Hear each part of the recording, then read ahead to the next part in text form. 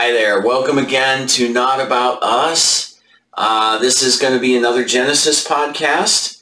And as always, I'm Scott. And I'm Brad. And this is Not About Us.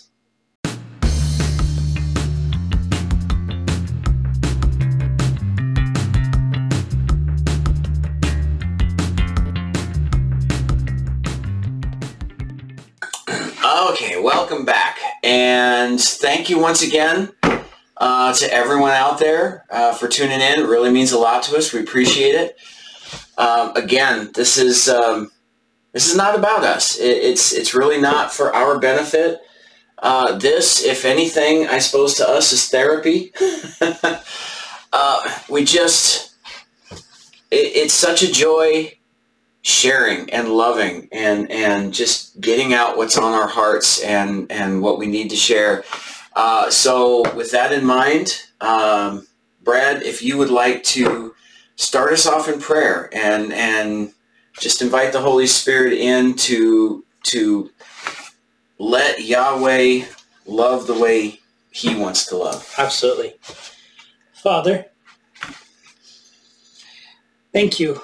Thank you for this. Thank you for this time, this, as Scott said, this therapy.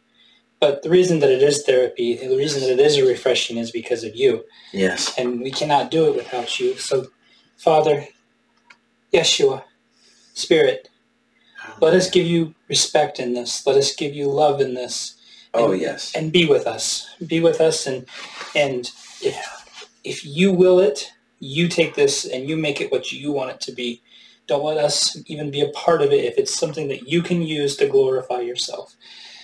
But let us, in this time, while we are being refreshed, do our best to uplift you, to love you, to respect you. Can't do it without you. Amen. Amen. Thank you. Thank you so much. Today is September 13th, 2022, for anyone keeping track. I want to warn you right off the bat, this could be a long one. I've got several things I want to talk about. Right off the bat, I'm not even, this is something that I generally save for the conversations, but we're not going to have a conversation piece for at least a couple weeks, and I didn't want to wait too long to get this out. But this was just talking about just needing to get things out, and this has been such a joy to me, and I just want to share this with you right now. I didn't tell Brad I was going to do this, so he's thinking right now, what is going on? I have my finger on the stop button. But I've talked about Troy Black a few times on this channel. I still encourage everyone to check him out. I love him as a fellow brother in Christ, a man of God. He's not perfect, as nobody is. Anyone who's been watching consistently on this channel knows darn well that we're not perfect. And we own up to it, and this is not about us. We very much don't want anyone to follow us. But I was watching one of his podcasts the other day, and as he was talking, what he was saying was just, I was crying, and he was inspiring me, and I did not, I want to make it very clear, because Troy Black receives visions and has dreams, and he shares these, from the Holy Spirit, from Yahweh. At this moment, I did not have a vision. This is not what happens to me. I'm a writer, I'm a storyteller, and a story came into my mind, and a picture. I wasn't transported away. I was sitting in my bedroom. I wasn't suddenly out of my bedroom seeing this. This was just going on in my mind and my heart. And I was just thinking, if I could put this to film. And I realized I never would, but it was just such a vivid thing that just blew up in my head at that moment in the middle of one of his podcasts. And when I had it, I just had this incredible burden to share it. So I just want to share it with you right now. And this is the story, I suppose you could say. This is what I saw. I wrote it down. Now this, what I'm about to read would technically, it would be called a treatment. Basically just explaining what the story's about before you go into a script, that kind of thing. So it's very basic, but this is what I saw in my mind. A Chinese girl of about 13 is being shouted at angrily by Pharisees and Sadducees. It's night, candles and fires are lit. The Pharisees, the Sadducees are speaking in Hebrew. They are shouting condemnations and telling her she's worthy to die. She looks confused and scared. The more it goes on, the more horrified she appears. Now she's wearing modern day clothing, as are all the participants in the upcoming segments. She begins to scream back at them in Mandarin, telling them to stop. One of the men spits at her. We close up on the girl who closes her eyes and prepares to be hit by the spittle, but it doesn't come. So she opens her eyes. The men are still yelling, but now they're looking past her. She turns to see Yeshua standing silently, taking their abuse. Spit runs down his face. And she realizes he took it for her and surges forward to embrace him. And he embraces her back. A Caucasian male teen is thrown into a dimly lit room by Roman centurions. He is terrified and alone. In English, he cries out, asking what he's done. The Romans roll up their sleeves and get wooden staves. They approach the terrified boy and rear back to hit him.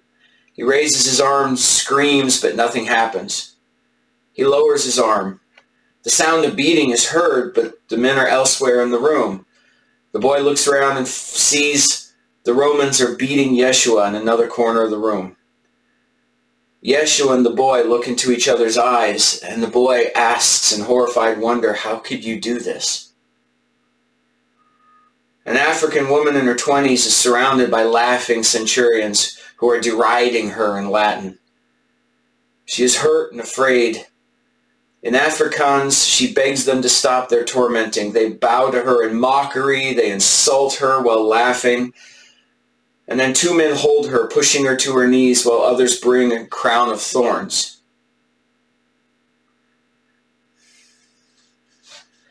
The woman screams and closes her eyes as they put it on. But nothing happens. She opens her eyes and is looking directly into the eyes of Yeshua, kneeling down before her, wearing the thorns, and bleeding. With amazement, she tells Yeshua, "You see me, don't you?" A Latino man in his 30s is dragged into a room by centurions. His hands are bound. He is tied to a post or stand. The centurions are quiet and stern. In Spanish, the man pleads with them not to do this. The soldiers pay him no heed as one prepares a whip. The man cries out in fear, begging them not to do it, but the whip is raised. When it comes down, the crack is heard, and the man jumps, but he has not been hit. He opens his eyes, looks forward, and sees Yeshua tied where he just was. The man also sees his hands are no longer tied.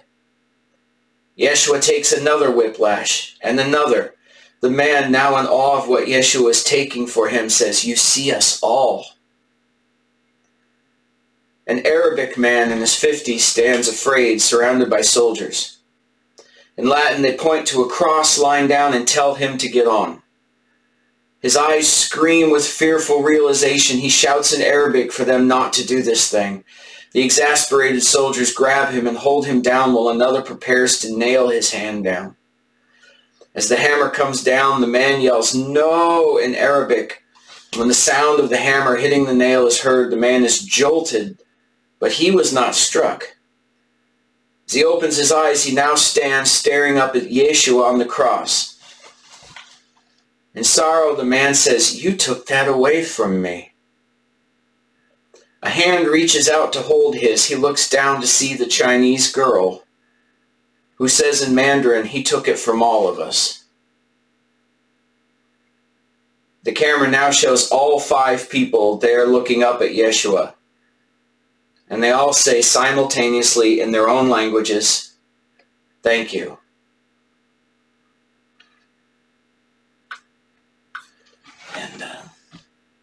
And Now, another cool thing I want to share about that is I just felt, as that was hitting me, I was just in tears, imagining it before God, and I just had this burden on my heart. I have to share this.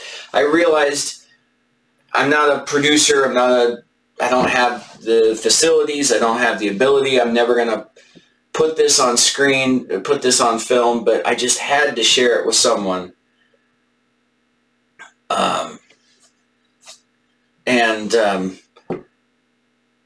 And I was wondering, as I always do, it's like how much of this is me versus how much is God.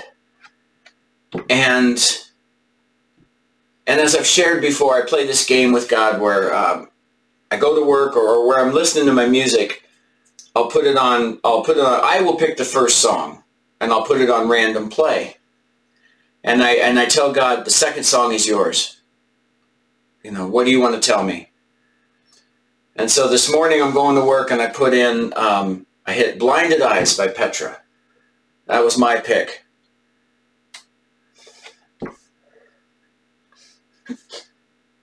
I'm sorry. And the second song comes up. It should have been me.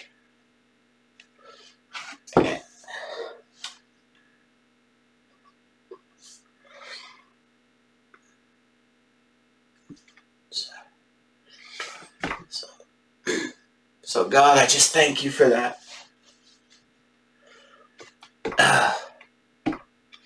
So I'm sorry, this is not typically the normal Genesis stuff that we do, but like I said, it was a burden on my heart. I just had to share that. So, at least to give me a moment to compose myself, Brad, do you have anything you'd like to say? Well, when do I get my moment to compose myself? Well, first of all, that's beautiful. I mean, it wasn't on screen. It wasn't presented in movie form, but I could see it plain as day. And it gave me goosebumps. There's nothing better, even if it hits you hard emotionally, there's nothing better than those God wink moments. I love them so much. So, amen to that. It was your moment, but still, God, thank you for it. Thank you. That is awesome. And it's wonderful. Okay, now, let's keep this going in Genesis. And as I said, this might be a long one. I was going to do Genesis 8, 4 through 7. As I was reviewing that, so much of it connected with what was to come. I expanded this to Genesis 8, 4 through 13. And then I had that add to my time that we just did there. But if this gets too long, maybe I'll just stop and cut it off and do a part 2 later. But I'm going to try to get all this done in one shot. At least with podcasts, you guys have the opportunity to say, nope, I'm stopping it. I'll come back later. That's totally awesome. But here we go. And as always, I read from the Hebraic Roots version unless I note otherwise. But Genesis 8, 4 through 13 says, "And the ark rested in the 7th month, on the 17th day of the month, upon the mountains of Ararat. And the waters decreased continually until the 10th month. In the 10th month, on the first day of the month, were the tops of the mountains seen. And it came to pass at the end of 40 days that Noach opened the window of the ark which he had made, and he sent forth a raven, and it went forth to and fro, until the waters were dried up from off the earth. And he sent forth a dove from him, to see if the waters were abated from off the face of the earth. But the dove found no rest for the sole of her foot, and she returned unto him to the ark. for the waters were on the face of the whole earth. And he put forth his hand and took her, and brought her in unto him into the ark. And he stayed yet another 7 days, and again he sent forth the dove out of the ark. And the dove came into him at evening, and behold, in her mouth an olive leaf freshly plucked. So Noah knew that the waters were abated from off the earth, and he stayed yet another 7 days, and sent forth the dove, and she returns not again unto him any more. So you know this story, as you know the whole story of Noah's Ark. But he releases both doves. The waters are going down. He releases both birds. I said both doves there. But let's start with the very beginning. There's very clearly some dates mentioned here. Now, I've always wondered what that meant. And so I really got into that. As in earlier passages, when they name a date, I'm like, what does that day, why? I mean, God didn't do it on accident. It means something. So I started going into, what could this date mean? Now, we've gone over months, Hebrew months before. The ark rested in the 7th month. Now, we've talked about this. What is the 7th month? Is it Nisan or is it Tishri? So, in brief, Tishri was the first month of the year. That was the new year. Tishri began the season, or began a new year when the Israelites were in Egypt, ready to leave on the first Passover. God changes Nisan, which was their 7th month of the year. He changes that to their first month of the year. Said, from now on, this will be the first month of the year to you. And as far as I'm aware, in Israel today, Tishri is the first month on the civic calendar, and Nisan is the first month on the religious calendar. Does that sound right? It sounds right. Okay. So, this obviously happened before, the Israelites were in Egypt, right, much less leaving Egypt. So that leads me to believe that when it says the ark rested in the 7th month, that this month is Nisan, and Tishri is the first month. Does that make logical sense at least? Yes. Now, it rested in the 7th month on the 17th day of the month. That's very important. Leviticus 23, 5 and 6 says, in the first month. Now, this is following the Exodus. This is following the Passover, in which God changed it. So in the first month that he's talking about here is the same as the 7th month he's talking about in Genesis. This is Nisan. It is also known as Aviv. In the first month, on the 14th day of the month at dusk, is Yahweh's Pesach. Now, we would read that in King James and other translations as Passover. And on the 15th day of the same month is a feast of unleavened bread unto Yahweh. 7 days you shall eat unleavened bread. So the 14th is Passover. The 15th begins a 7-day feast of unleavened bread. Now Leviticus 23, 10 through 11 says, speak unto the children of Israel, and say unto them, when you are come into the land which I give unto you, which is a whole study in and of itself. God is not even saying, as of this moment. He's saying, when you reach the promised land. So they had at least 40 years before this was even going to apply to them, which is another thing we're not going to get into now, but it's cool. When you are come into the land which I give unto you, and shall reap the harvest thereof, then you shall bring the sheaf of the firstfruits of your harvest unto the Cohen, and he shall wave the sheaf before Yahweh to be accepted for you on the morrow after the Sabbath. The Cohen shall wave it. The reason I point that out is because at a different time every year, there will be a regular Sabbath day, mid-feast. Could be the 2nd, 3rd, 4th, 5th, whatever. It's a different day of the week, of this 7-day week, every year. So, there's no way that I, in my power right now, can conclude this, but it makes me wonder. The ark rested in the 7th month on the 17th day of the month. Now we've been talking about Noah's Ark, and the whole story of Noah's Ark is a picture of salvation. Now, Passover is a picture of salvation. Correct. And we're getting into the Feast of Unleavened Bread immediately following Passover. Passover kicks off the feast, which represents the salvation of God in our lives. The blood of the Lamb at Passover causes the angel of death to pass over us. That's where we get it from. The Feast of Unleavened Bread was, for the Israelites, a time to remember the haste at which they left Egypt. Now that's important for us because as a picture of spiritual truth, for us it's a time to, once accepting Yeshua for our salvation, we've passed over, the angel of death has passed over us, we've accepted the blood of the Lamb on our doorposts of our heart.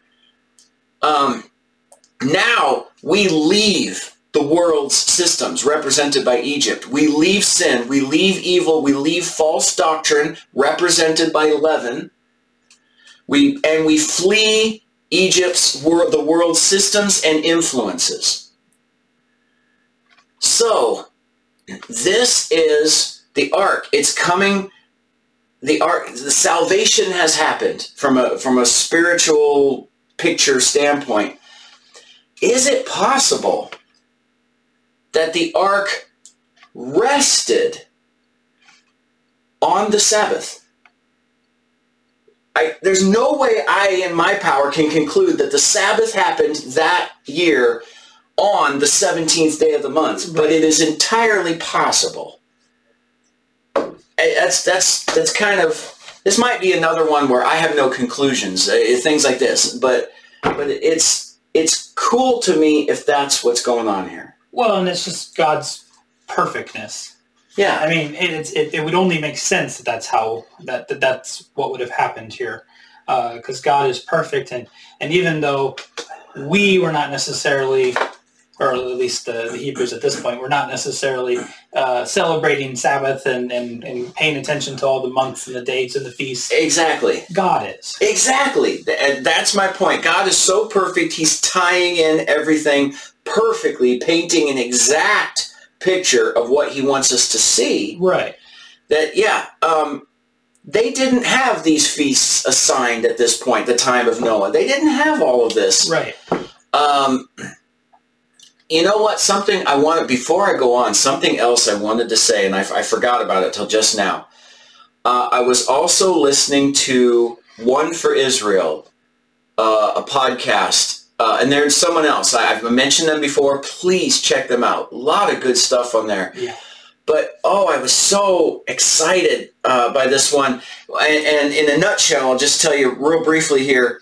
They were talking about the Torah, the first 5 books, and they were talking about how the rabbis, the Orthodox rabbis, really believe, whether they just want it and desire it or whether they believe it's true and should be this way, they think the Torah should start at Exodus 12.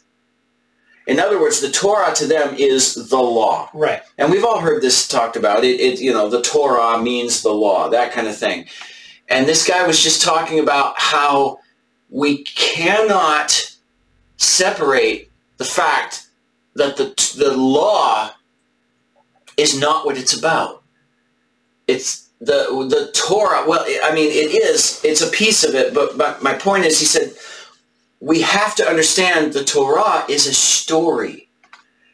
The Torah is a narrative. Right. The Torah is the whole thing.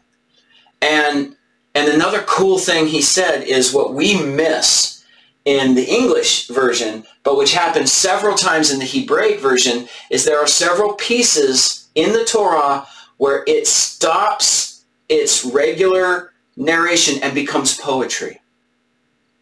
And one of the examples this man gave was when Balaam is cursing the nation, trying to curse the nation of Israel, and he blesses them instead. Right. That whole thing is poetry. And the speaker I was listening to on the podcast said, it's just like, have you ever seen a musical where they're talking, they're having the story, and the music starts to go on behind them, and suddenly they break into song, and they just burst forth with this song about what's going on? He said, that is really, when you read it in Hebrew, that's what's going on in the Hebraic Torah. With this poetry is coming in at specific time, not just random moments, but specific moments of emphasis. And they said, we fail God if we don't see the Torah as artistry. You know, if we just see it as rigid law, do this, do that, don't do this, don't do that, we're losing what this is all about. You cannot, and he made the point, you cannot understand the law and its place without seeing the story behind it and without seeing the narrative that God wants us to see. Well, our nature is to question. And so if we have a list of rules in front of us, but there's no why, there's no heart, we're not going to, because we're naturally curious and we're naturally rebel. Yeah. And if we don't have the heart to understand the law, then why would we follow it? Yeah. You know, but when you have the heart of it, when you understand the story, then you appreciate the law and you want to follow the law because you understand the heart. Yes. You know. Oh, very much so. Yes. So these which connects. What I'm saying to the law, the Passover and the rules God set up for this and that and whatever, they connect back to a point before the Mosaic law, as we think of it, even existed. Right. And we're seeing the law, as we've seen before, in Adam and Eve, in Cain and Abel, and so on and so forth. We've seen what happens in the law occur in story form so many times. And the reason I bring that up is I think we're seeing it here. Well, and once again, that makes sense. We were seeing it in story form because we were children. By the time we get to Moses, we have graduated. We're at maybe we're at a high school level now. So now it's time to cram and hit the books. You know? That makes a lot of sense. And so I love that. Just never forget, it's a story. It's a narrative. It's visual. It's artistic. It's a movie. We need to see it that way. And it's our lives. Now, also, I did, in the sense that, again, God is perfect. We see Genesis and Revelation. We see the Ark Covenant in a connection to Passover, which hasn't happened yet. We're seeing God do the same thing over and over throughout history. We look at Revelation, we see Genesis. We look at Genesis, we see Revelation. We see everything God does over and over and over. So, if we take this 7th month on the 17th day of the month, and we move it, and we call it Tishri, which is now, according to God's calendar, if Nisan becomes the first month, now Tishri becomes the 7th month. We still see a pattern. You know, Nisan, Passover, and the Feast of Unleavened Bread, this is a picture of God's intimate, personal salvation, rescuing us. This is the time when Jesus came and died on the cross. Tishri, the feasts that are there, the Feast of Sukkot, the Feast of Tabernacles, the Feast of which are the same thing. But the Feast of Trumpets, which kicks off the month, and everything that happens in Tishri is they're the fall feasts. They're referring to Jesus' return. The Feast of Trumpets is a direct picture of the rapture. As the Feast of Tabernacles is finally, God saving all the nations. It's a picture of global redemption, not just personal redemption. Right. And it's where he conquers all and takes over. So it's still salvation. It's just like salvation for all of it, rather than individually. So it's very possible that the 17th day, 7th month, 17th day of the month, every year this could happen. That could be the Sabbath that happens in the middle of the Feast of Sukkot. Plus, if you move it to this, see now, then it talks about, the 10th month. On the first day of the 10th month were the mountaintops seen. Right. When you go, if Nisan is the 7th month, the 10th month would be Tammuz. And that's kind of a nowhere date, at least as far as I see. Maybe someone else has more knowledge about this than me, but the first of Tammuz doesn't really say anything. But if you're looking at Tishri as being the 7th month, and you go to the 10th month, Tevet, the first day of the 10th month, Hanukkah is ending. Okay. So this is the Feast of Rededication. Okay. So there could be a connection there too. Yeah. So those are just some cool things to think about, what these dates mean. And their connection to what God is trying to tell us through them. So now, another thing I want to point out. First day of the 10th month.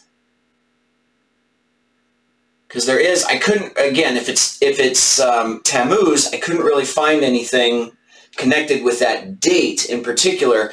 So I dug a little bit deeper into the numbers here, and I'm just realizing I probably should have done it with the numbers in the 7th month on the 17th day, but I didn't. So maybe I'll go back and do that next time. But that's why it hit me here, because I was like, I had nothing else really to go off of. So I looked at first day of the 10th month. Now this is when the mountaintops are seen. Now, mountains prophetically represents governments.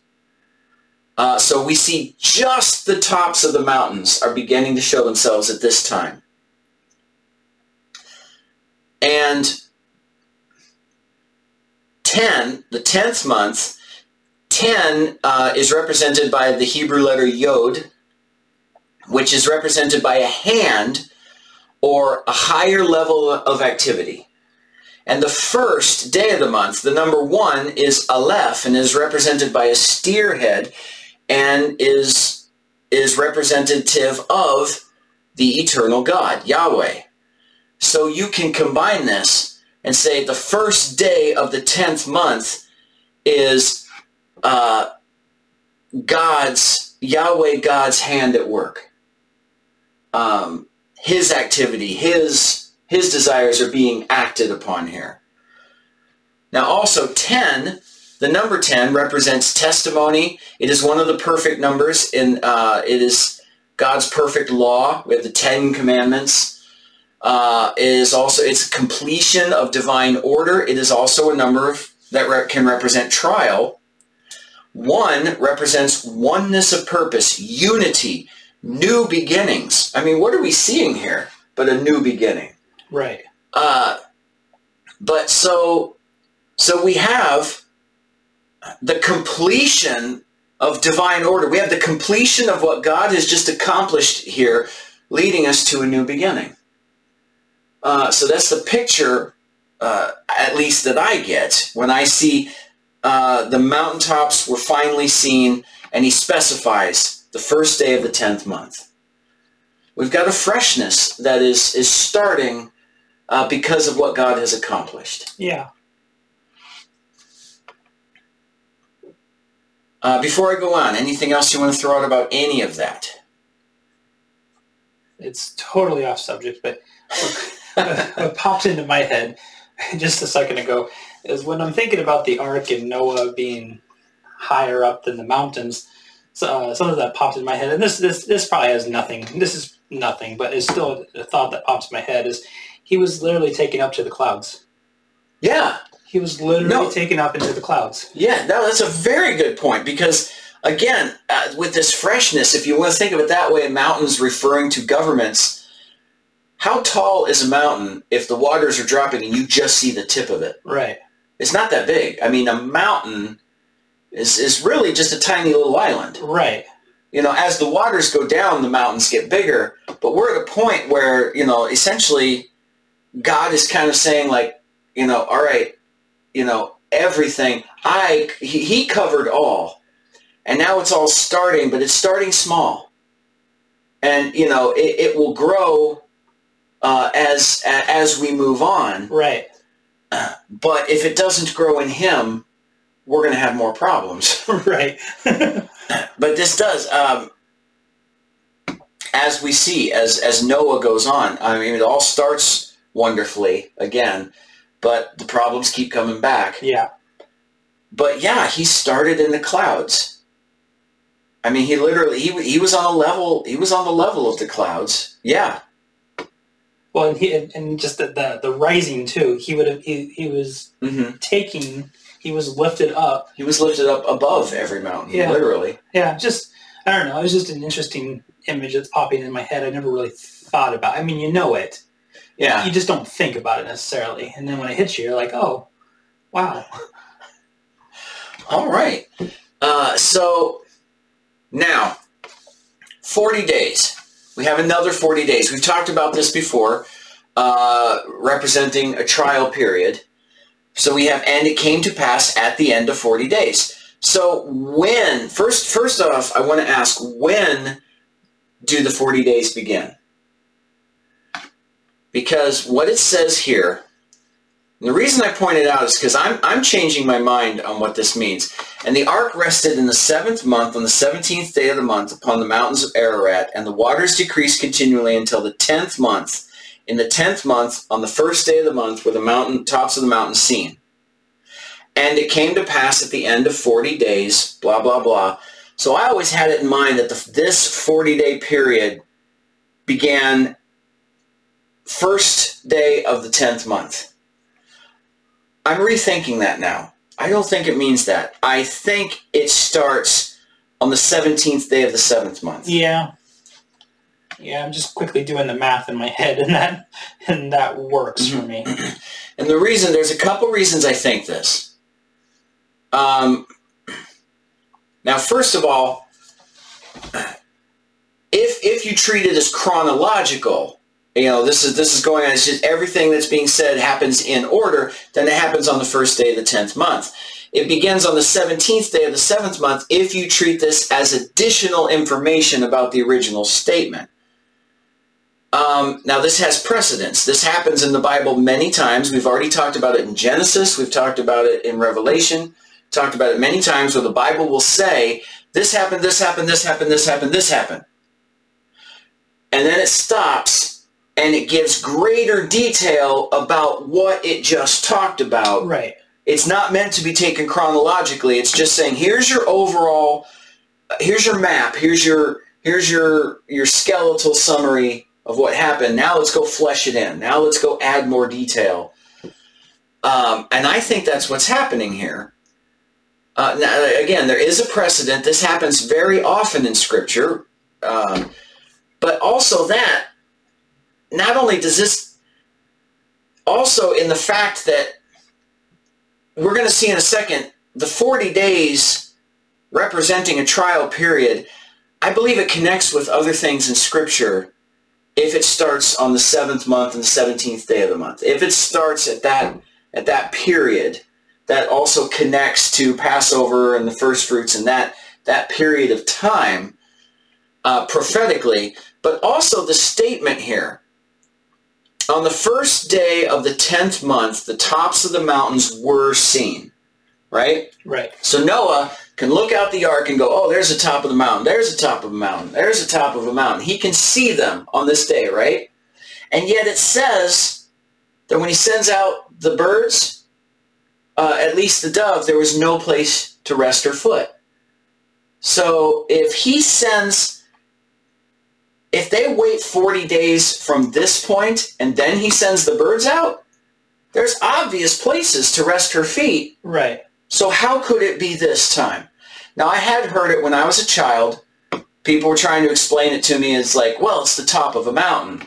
You know, it's a glacial, ice-capped thing. The dove doesn't want to rest there. It's not really a proper place for the dove to rest her foot. She wouldn't have sat there.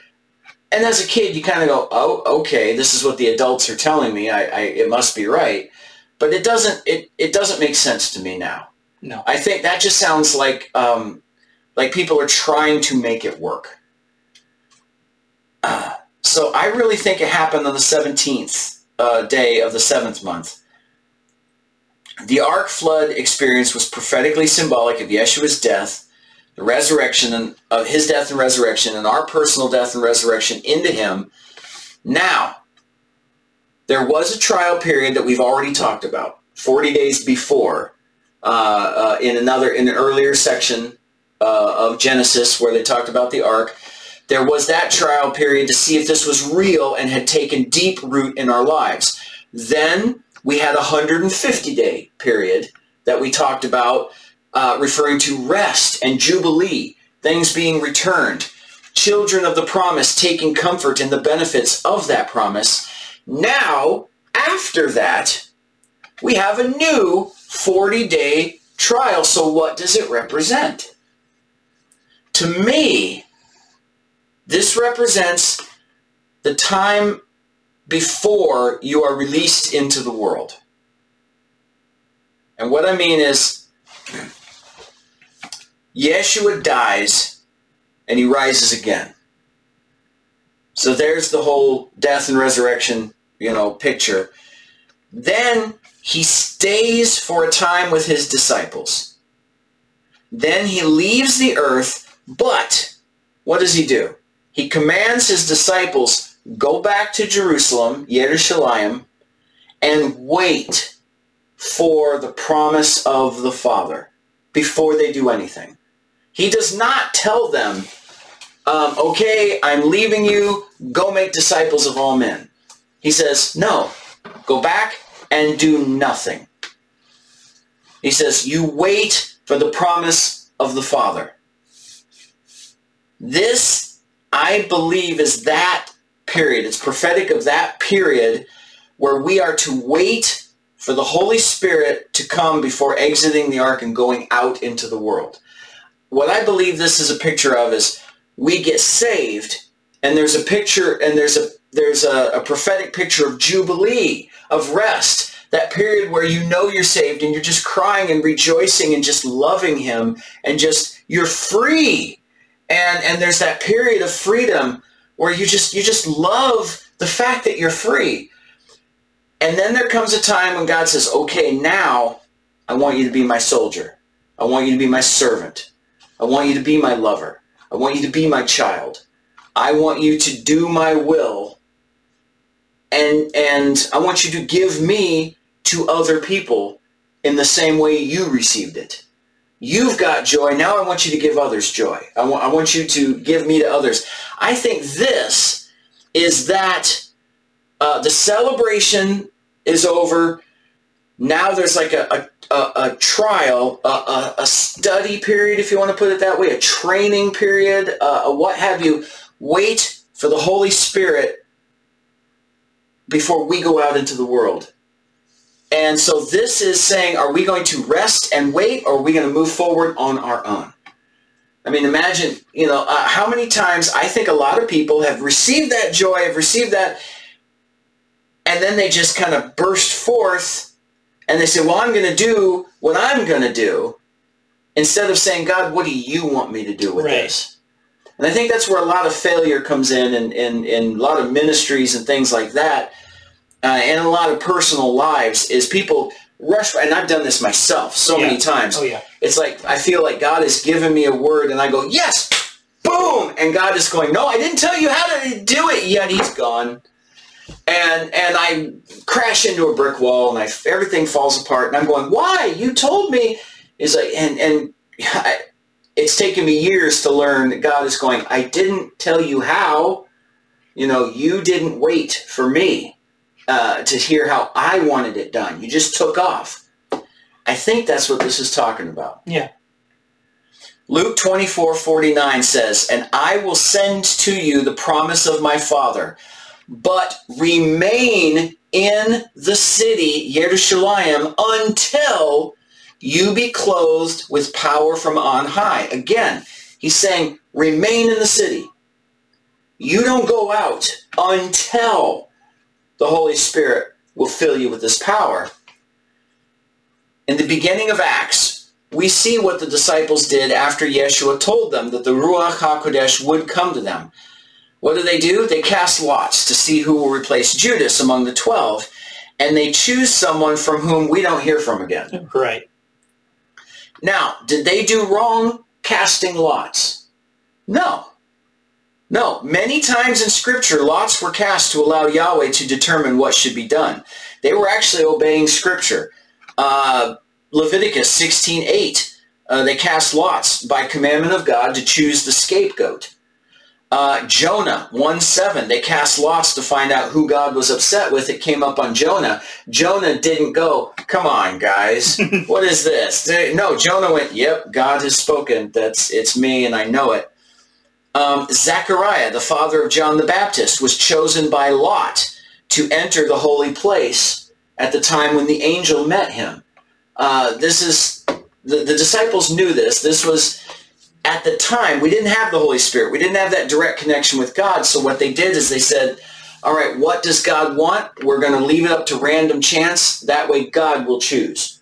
If man is out of control, God chooses. That was the thought process. And so were they wrong in choosing lots? No.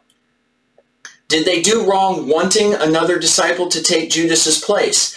No, they knew that Yeshua chose 12 for many reasons. For one thing, 12 is a number that stands for governmental perfection, and 11 stands for disorder, incompletion, confusion. 11, in their logical, human minds, they thought, no, this can't be. We don't want to represent God in that way. But again, this was all human logic moving forward, trying to do its best for God. Right. Where did they fail? Jesus said, wait. That's where they failed. They didn't wait. They tried to do something on their own. That's where the failure happened. They didn't obey Yeshua's charge to wait until they were clothed with power from on high before doing anything. So Passover, the Feast of Unleavened Bread, represents salvation and beginning of this journey with Yeshua. 50 days following the mid-feast Sabbath that begins with the waving of the first fruits is Pesach or Pentecost. That is when the Holy Spirit comes to the disciples. And I believe that waiting period, so to speak, is representative of what's happening now with this 40-day. Now we have another 40-day period. And that it's just me. This is just how I'm reacting to this. But Acts 1:8 says, but when the Ruach HaKodesh comes upon you, you will receive power, and you will be witnesses for me in Jerusalem and in all Yehuda, and also among the Samaritans, even unto the ends of the earth. I believe after the 40-day trial is when essentially God is going to say, okay, now you can look to leave the ark and go out into the world. Thoughts? It makes a lot of sense. It makes a lot of sense. There's a lot to process, but it does. It makes a lot of sense. Okay, so I'll keep going unless you got more. I always hate to interrupt if you want to keep talking, but no, because my mind is now just going to Jesus face palming when they're drawing lots, going, guys, You know, it's like, I got a guy. Wait. I got a guy. It'll happen. You know. Now, Noach sends out a raven and a dove. One of the first things that hit me as I read this here is, now you have, what version do you have? This is the Institute for Scripture Research. So it has, it's about as Hebrew as you can get, but still very English. Okay, so you don't have, I forgot to check in King James or whatever else if it says this. I'm assuming it does, but one of the things that struck me that I've never noticed before, the raven is defined as it, but the dove is defined as she and her. Yeah, and I'm curious about that because in mine both are referred to as it. Okay, yeah. So that's what I was wondering, and I went to it was the same in Bible Hub. So that's the way I saw it here, and I was wondering if I'd never seen that before. If it doesn't say that in King James, if it just says that here. But at least in this version, it does specify the raven as an it, and the dove as feminine. Looking for, you're seeing if you have a King James? I have plenty of King James. No, what? I was going to grab that one, but I was afraid it would hit our camera. I have a New King James in my backpack downstairs. Well, I didn't even think of that.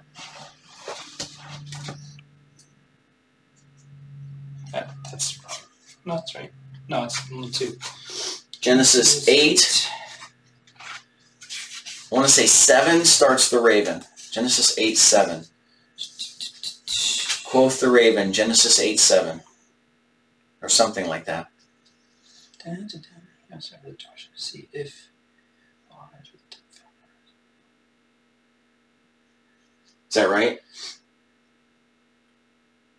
Okay, a raven is in it, but the dove is a her. The dove is a her there. Yep. So okay, so it does say her. I just never caught it before. So that connects, and I'm going to get into this later, but the dove as a picture of the Holy Spirit. And now what we know as the Holy Spirit, the Ruach HaKodesh, being feminine in nature. This is a more direct picture of that.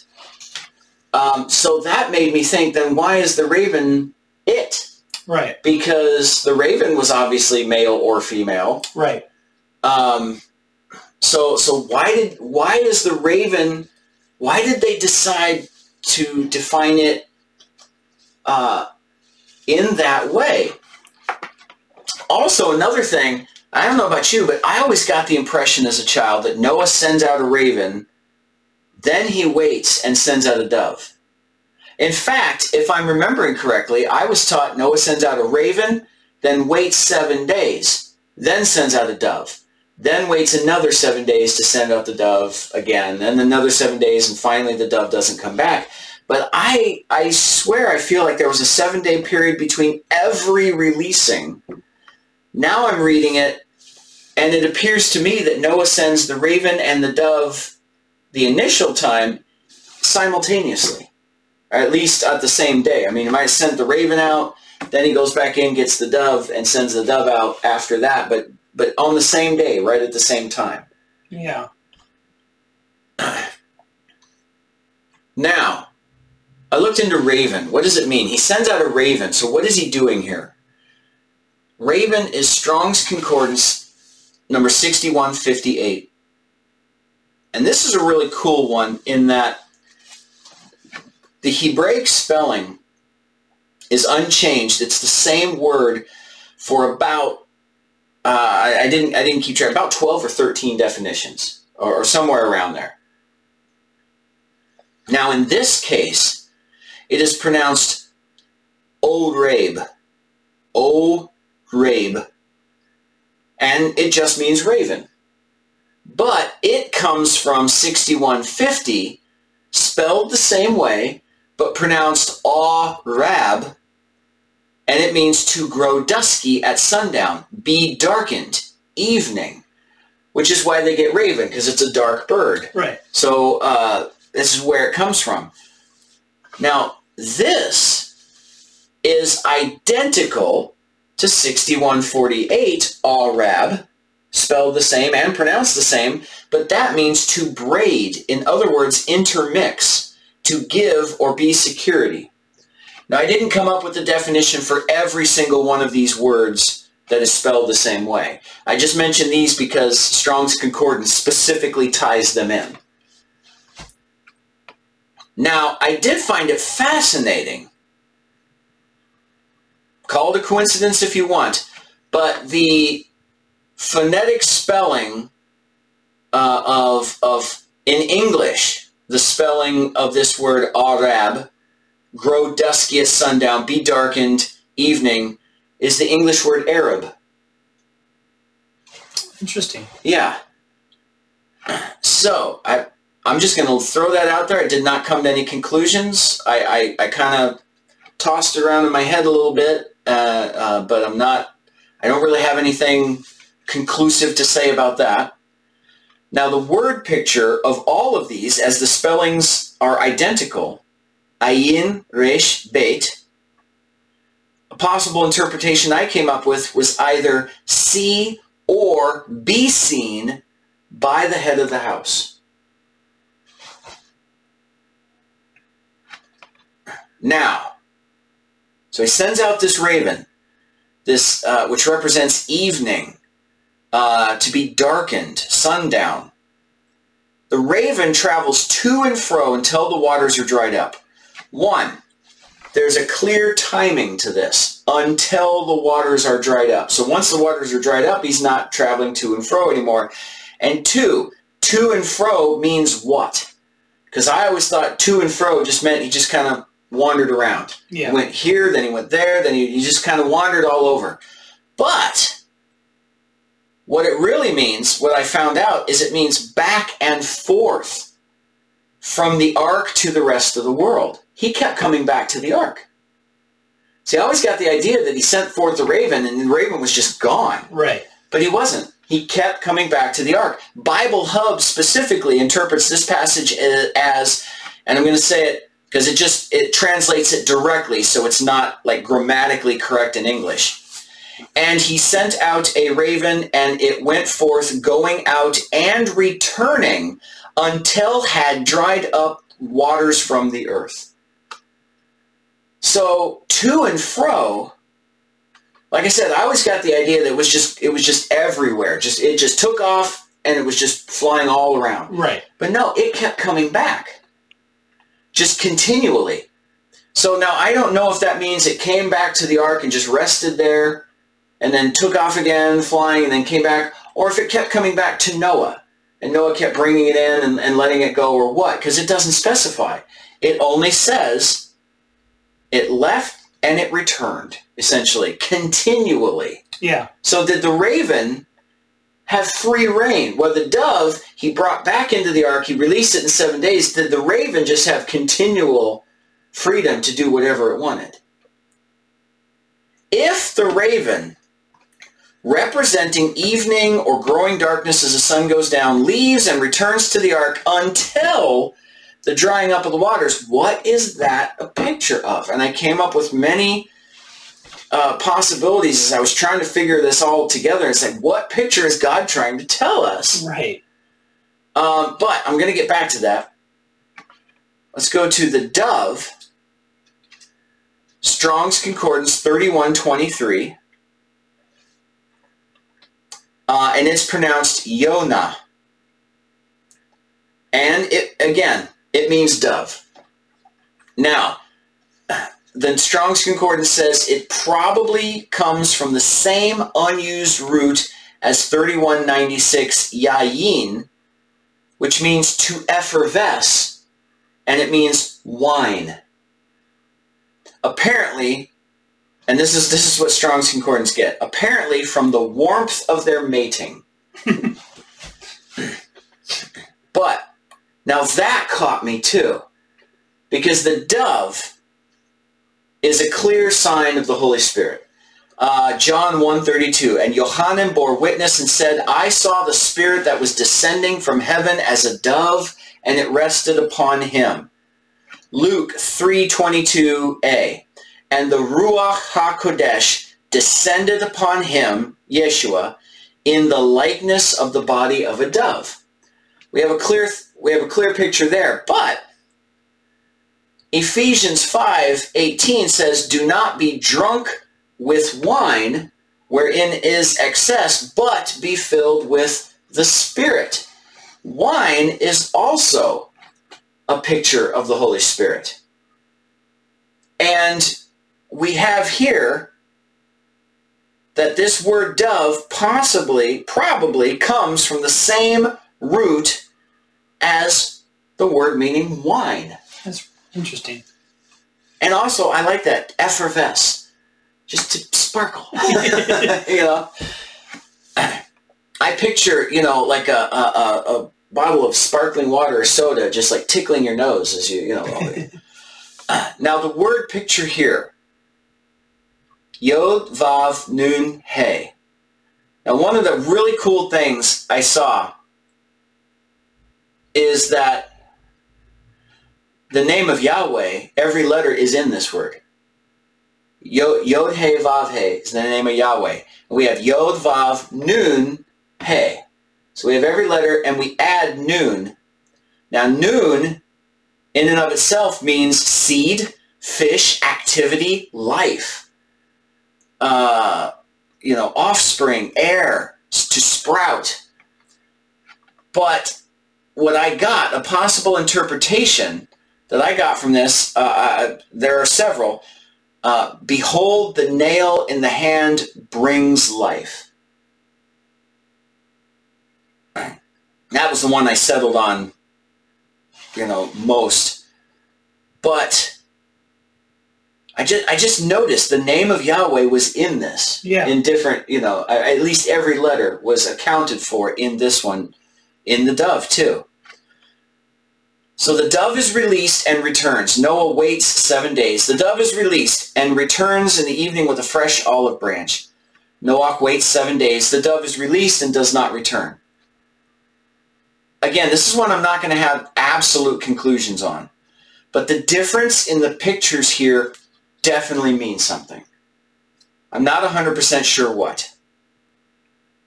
The raven with its connection to darkness, the dove with its connection to the Holy Spirit. The raven's word picture of see or be seen by God.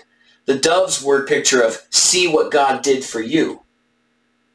The raven continually comes and goes until the water has dried up.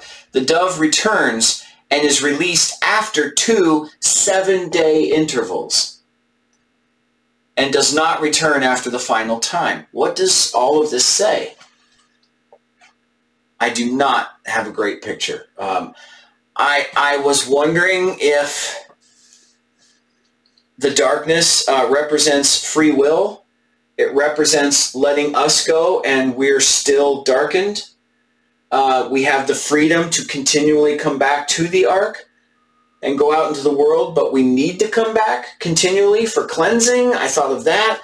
I thought it just represents, I thought the darkness in the raven represents us and our sin and our need for him. But I was thinking of things like this, but I didn't really, these were all kind of like gut check things. These were all just pictures in my mind, and I didn't want to say, yes, the Bible says this clearly. I don't want to be the guy who puts my interpretation onto the Bible and says, I must be right. Right. These were just images that I had and thoughts I was going with. Yeah. When you said to be seen by the head of the house, my first thought was, well, he's seeing both the good and the bad. So, while you're out there with your freedom, your free will to do whatever, are you having to come back and confess and cleanse? And that was kind of where I was going with it too. That was one of the things I was thinking of, yeah. Because he's seen, the good and the bad. He sees it all. I don't know. It is interesting that that we have a dark and a light, not necessarily evil and good, but, we associate those two things. The only thing I can think about with the dove, there's 2 7-day intervals. The dove is released. I thought beginning of the world, Holy Spirit, world creation, everything's perfect. 7 is representative of Jesus. The first 7-day period, we have Jesus comes the first time. The second 7-day period, Jesus comes the second time. And at that point, the dove doesn't return. Because it's like, now we've got the end of it all. Everything is made perfect again in the history of time. At the end of the world, God's made it all perfect again. So there's no need to release the dove into the world again. We're all connected. We're all, there's, you know what I mean? Right. That's the only thing I could really come up with that too. But again, I don't want to say, that's it, I got it. These are just thoughts I'm throwing out there. Sure. Might be totally off track. I don't know. Now, something else. A couple other things, and I'll finish up here. I know we are going a little over an hour, aren't we? Already? I can't quite read it. Okay. So, well, I'll keep going here. It's like an hour, 10 minutes or so. Okay. Ararat is, it rested on Ararat. Strong's Concordance, number 780. Pardon me. Now, I will say, in the Hebraic pronunciation is Ararat. Ar-aw-rat. You know, we tend to say in English-speaking Western world, Ararat, like I've been doing the whole time. Yeah. And it literally means Armenia. So it's just talking about the area.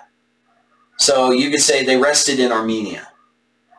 But the word picture here was really cool. Aleph, Resh, Taith. Now, we've talked about in other podcasts, is it possible? Taith means snake, to surround. And we brought it up with why did Satan choose a serpent as his form, that whole thing. And is it possible? Again, I don't have conclusions, but we mentioned, we've already discussed this. Is it possible that the serpent represents the Holy Spirit? So if that's the case, we have Aleph representing Yahweh, Adonai Yahweh. The number one, is represents what is first, God, the unity in all things. Resh is first person, highest, most important. We've talked about that could be Yeshua, the first begotten Son, the most important, the highest, the head, because it stands for head, and Jesus is the head of the body. So they rested on Ararat. This could literally be saying Yahweh, Yeshua, Holy Spirit. If you think of it that way. But but a possible interpretation for the word picture here is that Adonai Yahweh is the Most High, and the Most High surrounds us. So that is where the ark rested. Now, also, I looked up the word for evening because of the connection to the raven. Because I wanted to see if this was one of the other words, and guess what it is? 6153, Strong's Concordance. And it is another word spelled exactly the same as those others we were talking about. And this one is pronounced Ereb, and we've gone over this one before because this was Genesis 1:5, describing morning and evening the first day. Right. It's the same spelling as raven. And the reason I came back to that, because when God released the raven, is he talking about, is he connecting it to this, morning and evening? And that made me think, remember how we were talking about every day was morning and evening first day, morning and evening second day, morning, and then we got to the seventh day, and there was no evening anymore. Right. Is he saying, is he releasing, is he allowing evening to take place? Evening as a representative of darkness, without light, without God, so to speak. It's free will is happening. We have the right to reject him. We have the right to turn on him. That is being allowed. That is being released until the time where Yeshua returns, kicks butt for the final time, makes everything right, and we have no more evening. Right. The light is perfect and always there. Is the raven released until the waters subside? Is that what it's talking about? That makes a lot of sense. But I can't say for certain. Right. So, with that, we're done for now. Again, it was a lot to go over. Thanks for sticking with me if you did, but Genesis 8, 4 through 7 ended with the raven, and I did not want to discuss the raven without discussing the dove. Well, they go hand in hand, obviously. Yeah. So I felt like I had to do it all together. But any final thoughts or anything before I wrap it up? It's just so interesting that you can read that, but if you don't stop to really think about it, but in every part of this, there's so much more going on than we see. Yeah. We hear I think pretty much everybody knows the story of Noah's Ark. Everybody knows it, but really none of us know it. Yeah. Because there's so much more going on there. And even just, we have a picture here. What are we supposed to, it's going to take a lot of thought and energy to try to figure this out. What is it supposed to represent? But it's clear there's a dark element and a light element. Things in this moment that I've never seen before that will now take time to try to process and try to figure that out. And I love that. That's exciting, Seek it out, I love those moments where you go, that's it! That's it! But I also love those moments where I'm on that trail and I know it. And we've talked about that before. Right. But that feels like this right here. It's like, I feel so close, but it's not there. Right. So that's okay. It is. Yep. All right. Shall we wrap it up then? All right. Well, thank you so much again for joining us. As always, this has been Scott. And this has been Brad. And this is not about us.